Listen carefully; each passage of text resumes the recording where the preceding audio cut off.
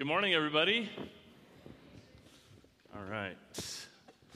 We're going to get right to it. Matthew chapter 4. If you guys have your Bibles, you can turn there. I have to preface this sermon by saying Jacob Maxwell had the sweater first. There you go, Jacob. He sports it much better than I do. So there you go. Is that okay? All right, thanks. He told me to do that. Awesome. We're in Matthew chapter 4. We're going to be studying verses 1 through 11 this morning and talking through the temptation of Jesus. And we're going to break down just 3 specific temptations that Satan threw at Jesus in this text. And we're going to talk through what that means for you and I. And so if you guys would just pray with me, and then we're going to read this text and get into it. Jesus, thanks for this time. Thanks for your word. I pray that you'd use your word to illuminate our hearts. God, I pray that you'd speak to us in every condition that we're in this morning. God, may your love and your grace and your forgiveness be known and experienced in this place, Jesus. And may we be a people that don't hoard your love and your grace and your forgiveness to ourselves, but look at it as a great privilege to bestow that upon others that we come in contact with. Lord, thank you for this time we get this morning. I pray you'd bless it in your name, Jesus. Amen. Matthew 4, verse 1. Then Jesus was led up by the Spirit into the wilderness to be tempted by the devil. And after fasting 40 days and 40 nights, he was hungry. And the tempter came and said to him, "If you are the Son of God, command these stones to become loaves of bread." But he answered, "It is written, man shall not live by bread alone, but by every word that comes from the mouth of God." Then the devil took him to the holy city and set him on the pinnacle of the temple and said to him, "If you are the Son of God, throw yourself down, for it is written, he will command his angels concerning you, and on their hands they will bear you up, lest you strike your foot against a stone." And Jesus said to him, "Again it is written, you shall not put the Lord your God to the test." Again, the devil took him to a very high mountain and showed him all the kingdoms of the world and their glory, and said to him, "All these I will give you, if you will fall down and worship me." And then Jesus said to him, "Begone, Satan, for it's written, you shall worship the Lord your God and serve, and him only shall you serve." Then the devil left him, and behold, angels came and were ministering to him. In Matthew chapter 4, we pick up on this event in the life of Jesus that happens directly after his baptism, which we went over last week. And this event is the temptation of Christ. And while we're going to learn a ton from this passage today, and I think it applies to everybody, I think some of the lessons that I wanted to derive from this passage today are especially pertinent to a very specific kind of person. Namely to those who are Uber-driven. And I know Uber has kind of ruined that phrase for us, right? When I say Uber-driven, I mean people who are just dead set driven in their life. They're all about accomplishing tasks and getting this and getting that. It's like the 13-year-old girl who, when you ask what she wants to do with her life, she basically pulls out a chart and spreadsheets and gives you like a 15-minute excerpt of like what her life's going to look like. Or the man who always finds himself looking back at the end of each day to evaluate what it is he accomplished in that day. Like a person who's addicted to progress, who loves forward motion, a person who has trouble disconnecting in their life, and a person who sometimes even at dinner, maybe the family would be talking about something and their mind drifts off into what they have to do next and what they have to do to grow this company or get that company or to get to the next level here or the next level there. Or the person, and I'll be guilty of this, who potentially texts and drives and talks at the same time. Anybody ever done that before in this room? I'm the only one, and I'm so guilty this morning. It's possible, though, because by Bluetooth you can send it to your stereo system and be talking on the phone while you're texting and driving. So it's an interesting, don't do it. But these kind of people, as I talk about, like Uber-driven people, are people who are driven, like addicted to efficiency in their life. Like everything has to run on a schedule because they have their day organized in order to take advantage of all their opportunities to progress. Does anybody know anybody like that? That's just Uber-driven. They're the kind of people who have a schedule for their downtime. They get stressed out when things don't go according to their plan because they aren't going to be able to accomplish everything that they wanted to accomplish in their downtime. And some of you here this morning are these people, and some of you are just seated next to these people this morning. But I know who you are because those of you who are these people are the ones who are looking at the clock while I'm preaching. You're thinking, man, he spent 4 minutes talking about this. He could have done that so much faster. I wish he'd just get through this sermon so we can go on and get through our day. But these people are supreme multitaskers. Like since I've started talking this morning, you've already paid 3 bills and sent 4 emails. Look at the phones next to you. Anybody guilty of doing that this morning? But here's what I know about these people. A lot of time, these kinds of people don't really care that much about money. It really isn't about the dollar. What they love is creating, and they love conquering. What's the next benchmark that they can achieve in their life? What's the next company they can turn around? What's the next big mile marker moment they can create in their life? And they feel driven or almost called to get to the top. And if that's you this morning, there's 2 things that I want you to know. One is God, in some form or fashion, created you that way. And it's not necessarily a bad thing. But second, being that way comes with some really unique challenges in your life. And Jesus, I think, reveals to us a bit of how to overcome those challenges. And so I want to walk through this passage and look at 3 specific temptations that Satan, the devil, threw at Jesus.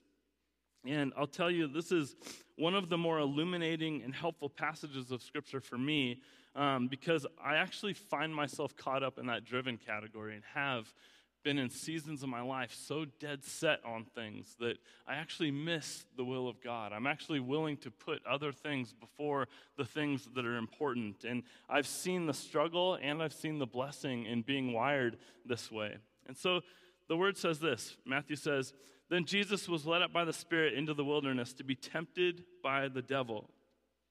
And then the most obvious verse in all of Scripture, and after he fasted 40 days and 40 nights, he was hungry. And the first word I want to tee off on there is this word, then.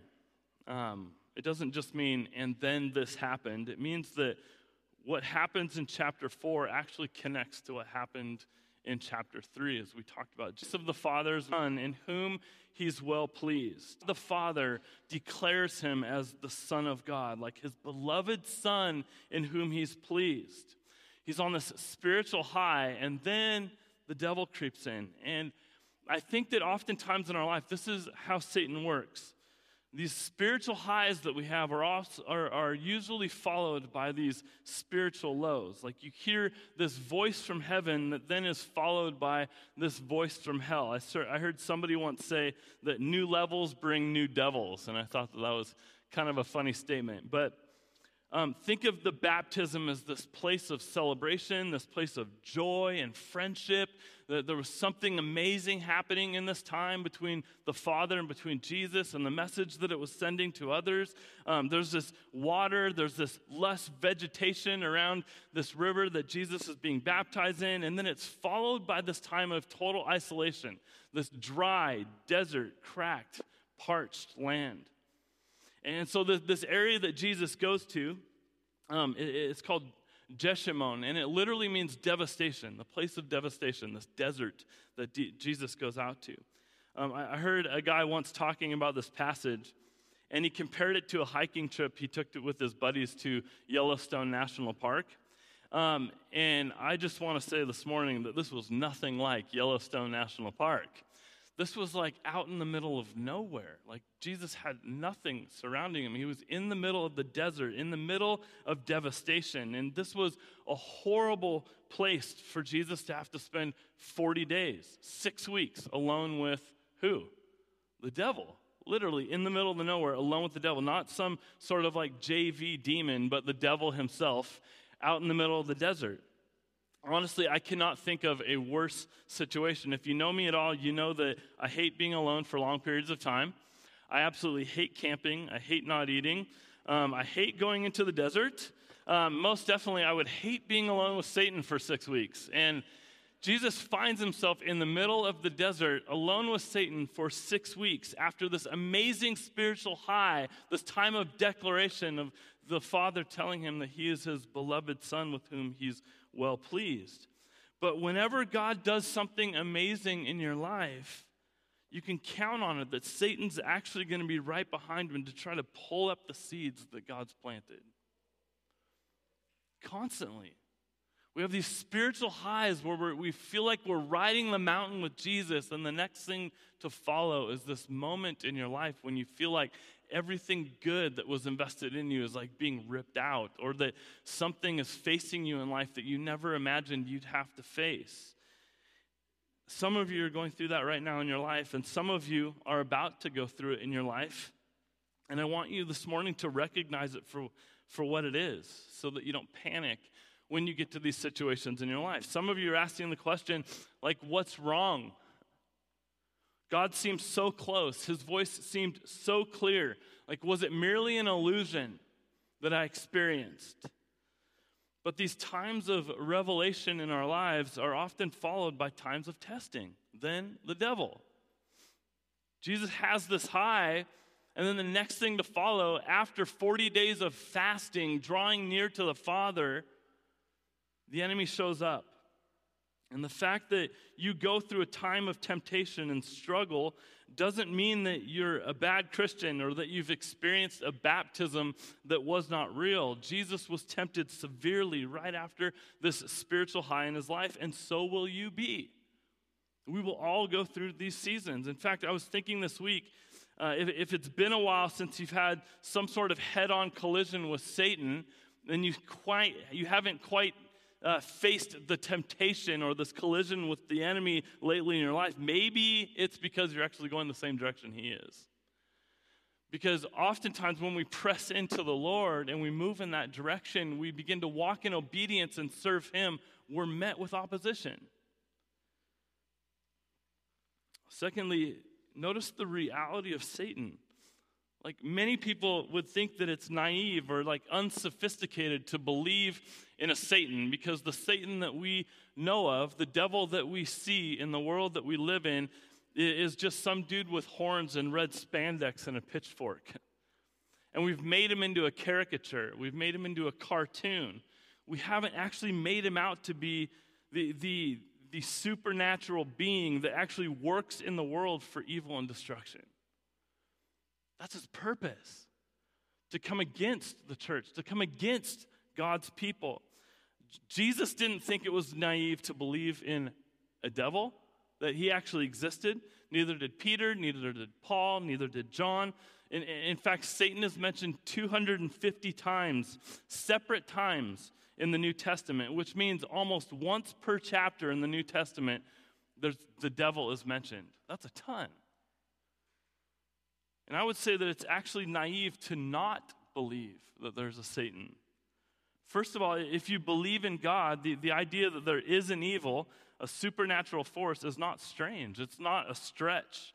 And when you look at the evil of the world, there has to be something more to it than just simply misguided people trying to survive. Like, if you think of all that was behind the Holocaust, it wasn't just a bad guy named Hitler. If you think about slavery, it wasn't just about economics and racism. I think we're naive to think those things. There's another force at work. If you think the primary factor, like in your problem with pornography, for instance, is that you've got issues with self-control, I think you're naive.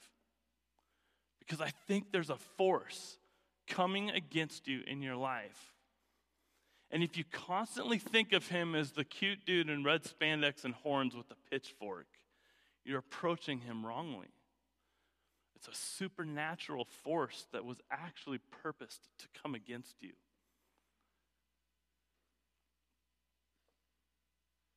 If you think that all the distractions at work and in your family that make it really hard to keep God at the center are simply the result of your demanding schedule, I think you're naive. My wife and I literally feel this opposition to our family and spending time with Jesus on a regular basis. We have these conversations. Why is it so hard to create time for our family to actually spend time? Why is it so hard to pray together? Why is it so hard to turn to Jesus in the midst of difficult situations? The reason it's hard is because it's real. It's not just your schedules that are keeping you from turning to Jesus. There's actually another force at play, an oppositional force coming against you in your life. If you think that all that's at work in your relational tension in your community group or the trouble in your marriage, and you think it's just the conflict between two difficult personalities, I think you're naive. If you think that bitterness creeping up into your soul is just the frustration of being misunderstood in your life, I think you're naive. I think there's a bigger force at hand. There's this enemy whose sole goal is to, as the Bible states, kill, steal, and destroy. And Jesus said he prowls around like a roaring lion, seeking whom he may devour. Paul says we wrestle not against flesh and blood, but against what? Powers and principalities of darkness. But if you don't know who you're fighting against, you actually do not know how to fight. Satan doesn't care if you believe in him or not. In fact, it helps him if you don't, because you're most vulnerable to an enemy when you don't even acknowledge the existence of the enemy that is out there. And so watch what the enemy does first. Verse 3. It says, "And the tempter came and said to him, 'If you're the Son of God.'" Wait, if you're the Son of God. What had God just declared at Jesus' baptism just a few verses prior? "This is my beloved Son in whom I'm well pleased." And now Satan's like, if that's true, if you are the Son of God, he's questioning it. He's throwing doubt. Satan's go-to tactic is to actually break the hold of the Word of God upon your life. Somebody once told me that Satan puts question marks in your life where God's put periods. From the beginning, Satan's tactic has been to separate us from the Word of God. That has been his goal. In the Garden of Eden, he shows up in exactly the same way, and he says, "Did God really say that? Are you sure he has your best interest at heart?" Jesus told a story about a farmer who goes out to scatter some seeds, and after he did, a bird who was representative of Satan, Jesus said, comes along and snatched it up before it could even take root. And that's literally what he's doing. Taking the good that's being thrown down, and he's snatching it up before it has the chance to actually take root. His strategy is not just to make you doubt God's word, but actually to distract you from it. If you look over at the person beside you, and they look kind of distracted, looking at Twitter or something, grab that phone and literally sling it across the room and yell, "Demons, get out," right? Like the enemy is at work and causing distraction in your life. It's his best attempt to thwart what God wants to do in and through you. So here's the reality. Some of you don't know enough of the Word of God for Satan to have anything to steal from you. That's the reality for some of us, which is actually why he ends up leaving you alone. Because ignorance actually serves him best. Like you haven't allowed the seed to be planted. He says in verse 3, "If you're the Son of God, command these stones become bread." So finally, we get at these temptations. But he answered and said, "It's written, man shall not live on bread alone, but on what? Every word that proceeds out of the mouth of God." So the first temptation is this, to prioritize the gifts of God over God himself. There was nothing wrong with bread in and of itself, was there? But it was not God's will for Jesus at this time. He had been led by the Spirit to fast. The Spirit had led Jesus to abstain from food for 40 days. And it's significant that the first temptation is not to do something blatantly immoral against Jesus. It's to go after something good that's just not in God's plan yet, right? Bread. Satan's not tempting Jesus with booze and naked women. It's bread. Satan's primary strategy is to take a good thing, like a job, like your marriage, relationships, like your children, and make it so important that it drives out all your decisions because you think, I want this more than anything else. That's the havoc that he's wreaking on the church. You think, I can be single, or I can't be single. I can't be happy like this. And God's not working fast enough, so I'll take matters into my own hands and I'll make that relationship happen. I have to make more money. I have to get ahead. Like, God's moving too slow, so I'm going to make some things happen to get what I need. I have to have the approval of my friends, so I'll do this and that in order to gain that. I have to be the best. I have to be recognized by others, and that desire actually ends up dominating your emotions, and it controls your behaviors. And so what is Jesus' response? He quotes a verse from the book of Deuteronomy where Israel had been wandering in the wilderness, and he says, man shall not live by bread alone, but by the word of God. Like, there's something important to me, he says, than even bread, and that's actually fellowship with God. It's fellowship with the Father. Something more sustaining to him than even physical food is God's declaration over us over Jesus, that he is his beloved Son. That physical bread is good, but your soul actually finds completeness in God himself. There's a lot of good things being thrown out at you guys nowadays. And when we think of temptation in our life, we always jump to the easy ones.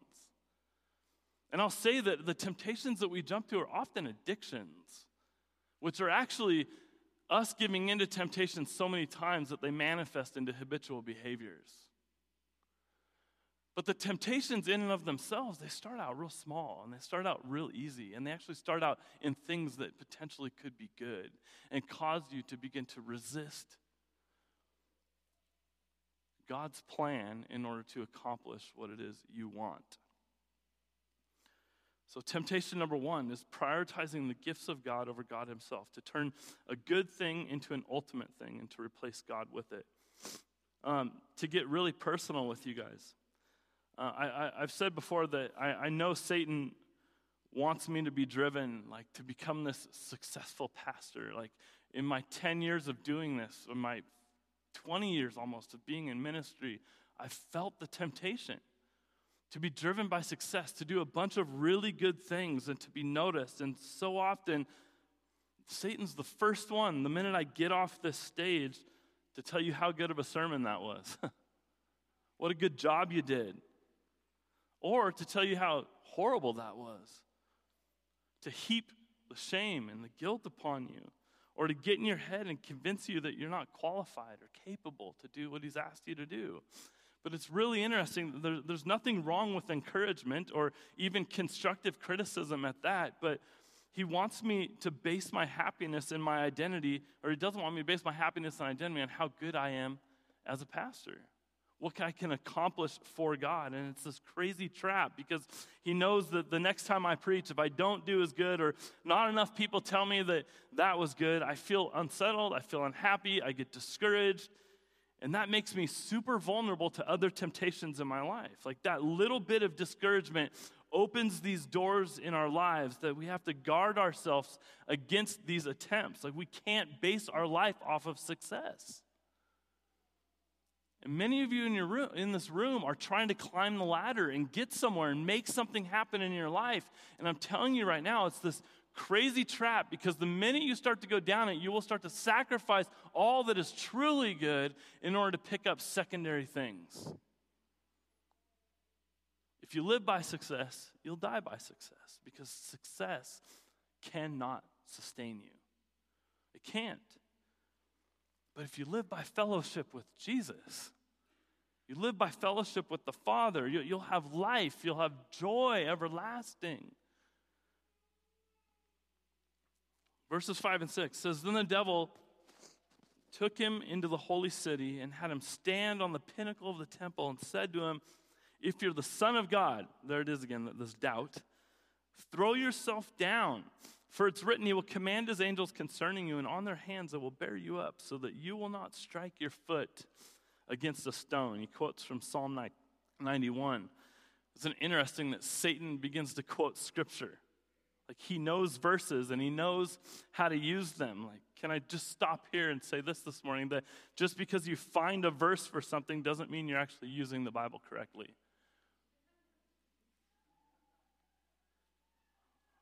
People over the years have given me verses and some of the most jacked up interpretations of Scripture that you can ever imagine. By cherry-picking Scripture and dropping it in your lap and trying to apply it to a certain circumstance in your life. The Bible says God wants me to be happy, and I can't be happy in my current marriage, so I know that means he wants me to leave that marriage to go somewhere else, and don't argue with me because God told me to do it, and I have peace about it. I've heard that.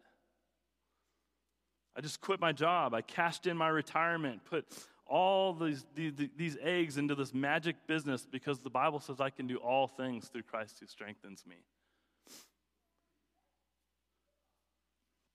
I once saw these two UFC fighters, this picture of two UFC fighters before the fight, and both of them had Philippians 4:13 tattooed on them.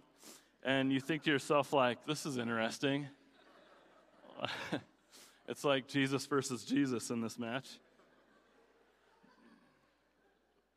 But we actually have to know the Word of God and not just cherry-pick verses to try to get our way and get what we want for our lives. And one of the reasons we actually encourage this church to be connected in community groups is that you're much less likely to interpret Scripture wrongly when you read it in community.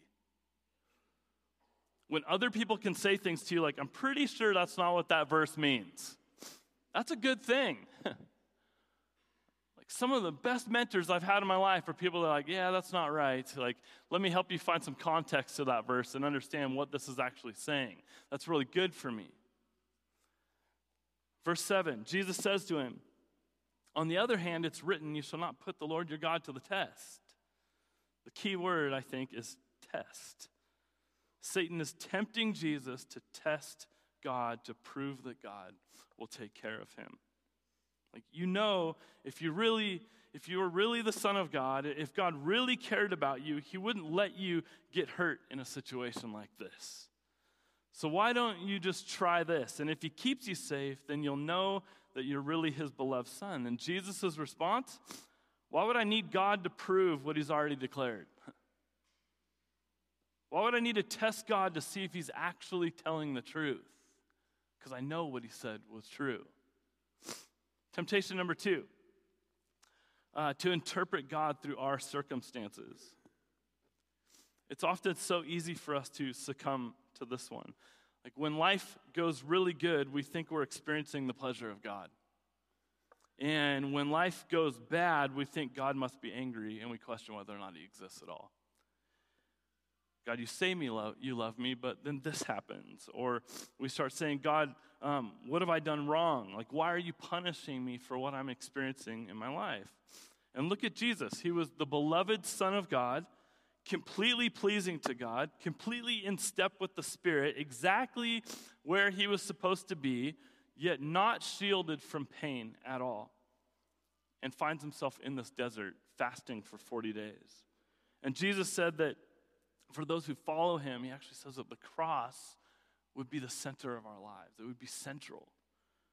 The cross, it meant like, it was a meaning of, it meant misunderstanding. It meant betrayal by friends. It meant suffering. It often meant unjust suffering. It meant sacrifice in our lives. And he said, the servant is not better than the master. And so what Jesus experienced, we can also expect to experience in our life. And when Jesus said, follow me, he wasn't actually calling us into some sort of barefoot walk through a meadow with rainbows. He was actually calling us to a cross where he went, where we would die to ourselves, where we would relate to him in our death, and by his Spirit be granted resurrected life. Amen?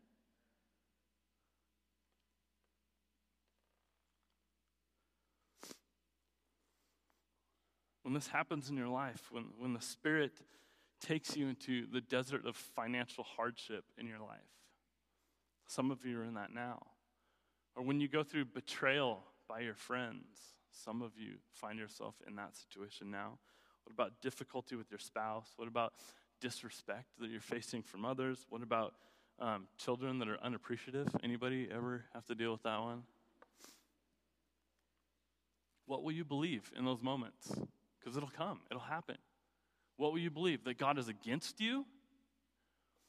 Or that He's actually with you in that? What will you believe? Will you interpret God's word through your circumstances or your circumstances through God's word?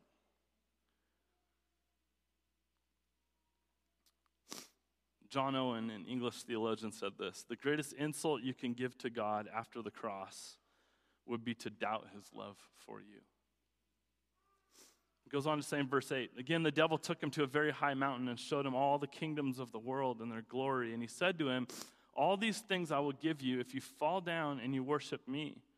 And then Jesus said to him, go, Satan, for it's written, you shall worship the Lord your God and serve Him only. Temptation 3, to pursue a good thing in the wrong way. Let me tell you why this temptation was so stinking powerful. Because the kingdoms of the world are exactly what Jesus came for. They're exactly what God promised to Him.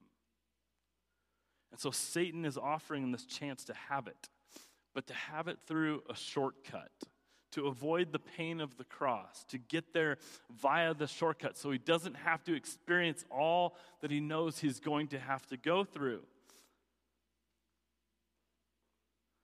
And this is the temptation of compromise.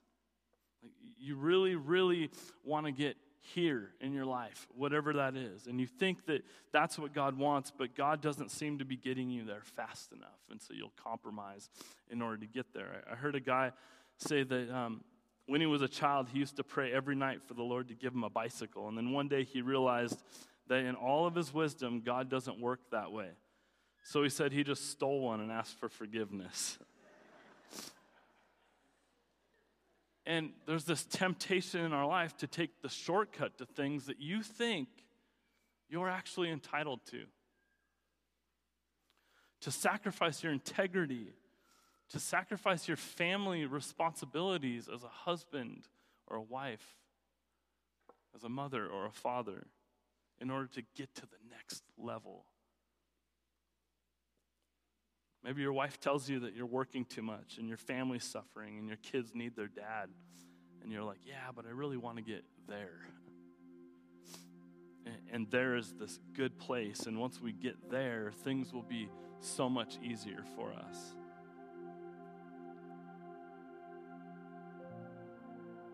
We say things like, I'll be able to give more money. I'll be able to do more for my family. I'll be able to have more time and money to invest in the church. And so right now, I'm going to shortcut my morality and what I know is right, shortcut my responsibilities to my family, or shortcut my responsibilities to my involvement in the local church just so I can get somewhere faster. And it's the perfect excuse. When you say that, you're literally in the grip of Satan himself.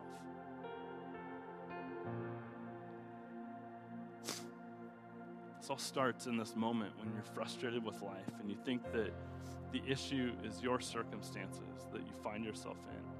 That your issues, the person that you're married to or that you're not married to, that your issues, the job that you have, it's the money you make, and you think, if I could just get this other thing, then I would be happy. And honestly, we all have these places we go at times that convince us that if we can do this or we can have this, things will just be better. That we'll be better set up for the future. That we'll be set up better to be servants of Jesus than we are now. And we buy the lie. And that thing that you're talking about is not the issue. Like, if you really want to have joy, you need to be able to look up at the dark ceiling in your bed at night and know that you are exactly where God wants you to be, doing exactly what God wants you to do. And that is the only true way to peace in your life. Can you say that right now? Or have some of you in this room bought the lie to shortcut your morality and your responsibilities in order to achieve something that either isn't for you to have or isn't for you to have right now.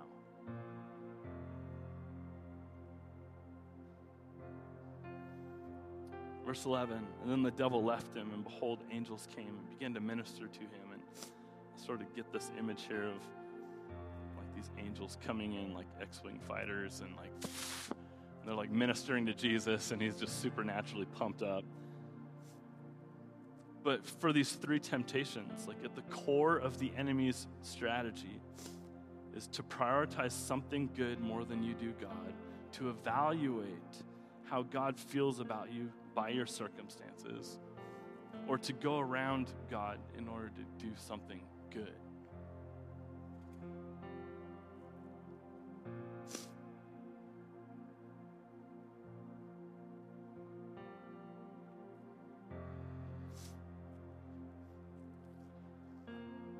I'm going to invite the worship team to come up. I found this story online this week. And all I found was an excerpt, and I told Angela, I'm like, I found this excerpt, and it's so awesome, but I cannot find anything about the author. I cannot find anything about the rest of the book that he wrote or the story that this came from. And so Angela helped me scour the web and ended up finding that this guy was a pastor from the early 1900s, and he wrote this book. And in this book, it was a collection of stories from his life that God used to teach him something about the Word. And so it's written like it's from the early 1900s, so bear with me. But this story describes, as he calls it, one quiet night in early spring. Suddenly out of the night came the sound of wild geese flying. I ran to the house and breathlessly announced the excitement I felt. What's to compare with wild geese across the moon? I couldn't think of anything better. Can you? It might have ended there, except for the sight of our tame mallards on the pond. They heard the wild call that they had once known. The honking out of the night sent little arrows of prompting deep into their wild yesterdays. I don't normally talk like this. Their wings fluttered a feeble response, the urge to fly, to take their place in the sky for which God had made them. Was sounding in their feathered breasts, but they never raised from the water. The matter had been settled long ago. The corn of the barnyard was too tempting. Now their desire to fly only made them uncomfortable. Temptation is always enjoyed at the price of losing the capacity for flight. Satan offers Jesus corn in exchange for his capacity to fly. And Jesus chooses flight. And so often in our lives, we choose corn. So often in our lives, I think that we want Jesus to actually choose corn as well. Like we want Jesus to use his magical Son of God powers to fix us, to fix our lives, to fix our world. And we end up feeling torn. We want to be fed. We want to be kept safe. We want the pleasures and power and success that the world has to offer us. But the tension is we also want to fly. And it's interesting that we're a month away from this season of Advent, where we'll celebrate the arrival of our King. And you do so by celebrating or like examining your hearts, like looking to Jesus for 4 weeks. And so there's maybe a time of fasting and a time of prayer. And it's so interesting that in the season that we're leading up to, it's all about changing our behavior, like digging deep, relying on Jesus, relying on his word, and rejecting the corn in favor of flight by the Spirit and this long-awaited King. And I want to invite you guys this morning, as corny as this sounds, to forgo the corn in your life. To learn to live on what you need and not what you want. Because what you want has the potential of keeping you from actually taking flight in your life. If you stand with me, we're going to spend some time worshiping. And while we worship, I want you to dig deep into your hearts. What's the corn that you've bought? What have you traded in for flight? What's the lie that you've bought? What's the wrestling that's going on deep in your soul this morning? What is Jesus challenging you with? And as we worship him, I'm going to come back up in a minute or so and just lead us in a time of prayer over one another. But I want you to dig deep into your heart and assess where you're at this morning and what things Jesus wants to break off in your life and what temptations are luring you away from the better thing.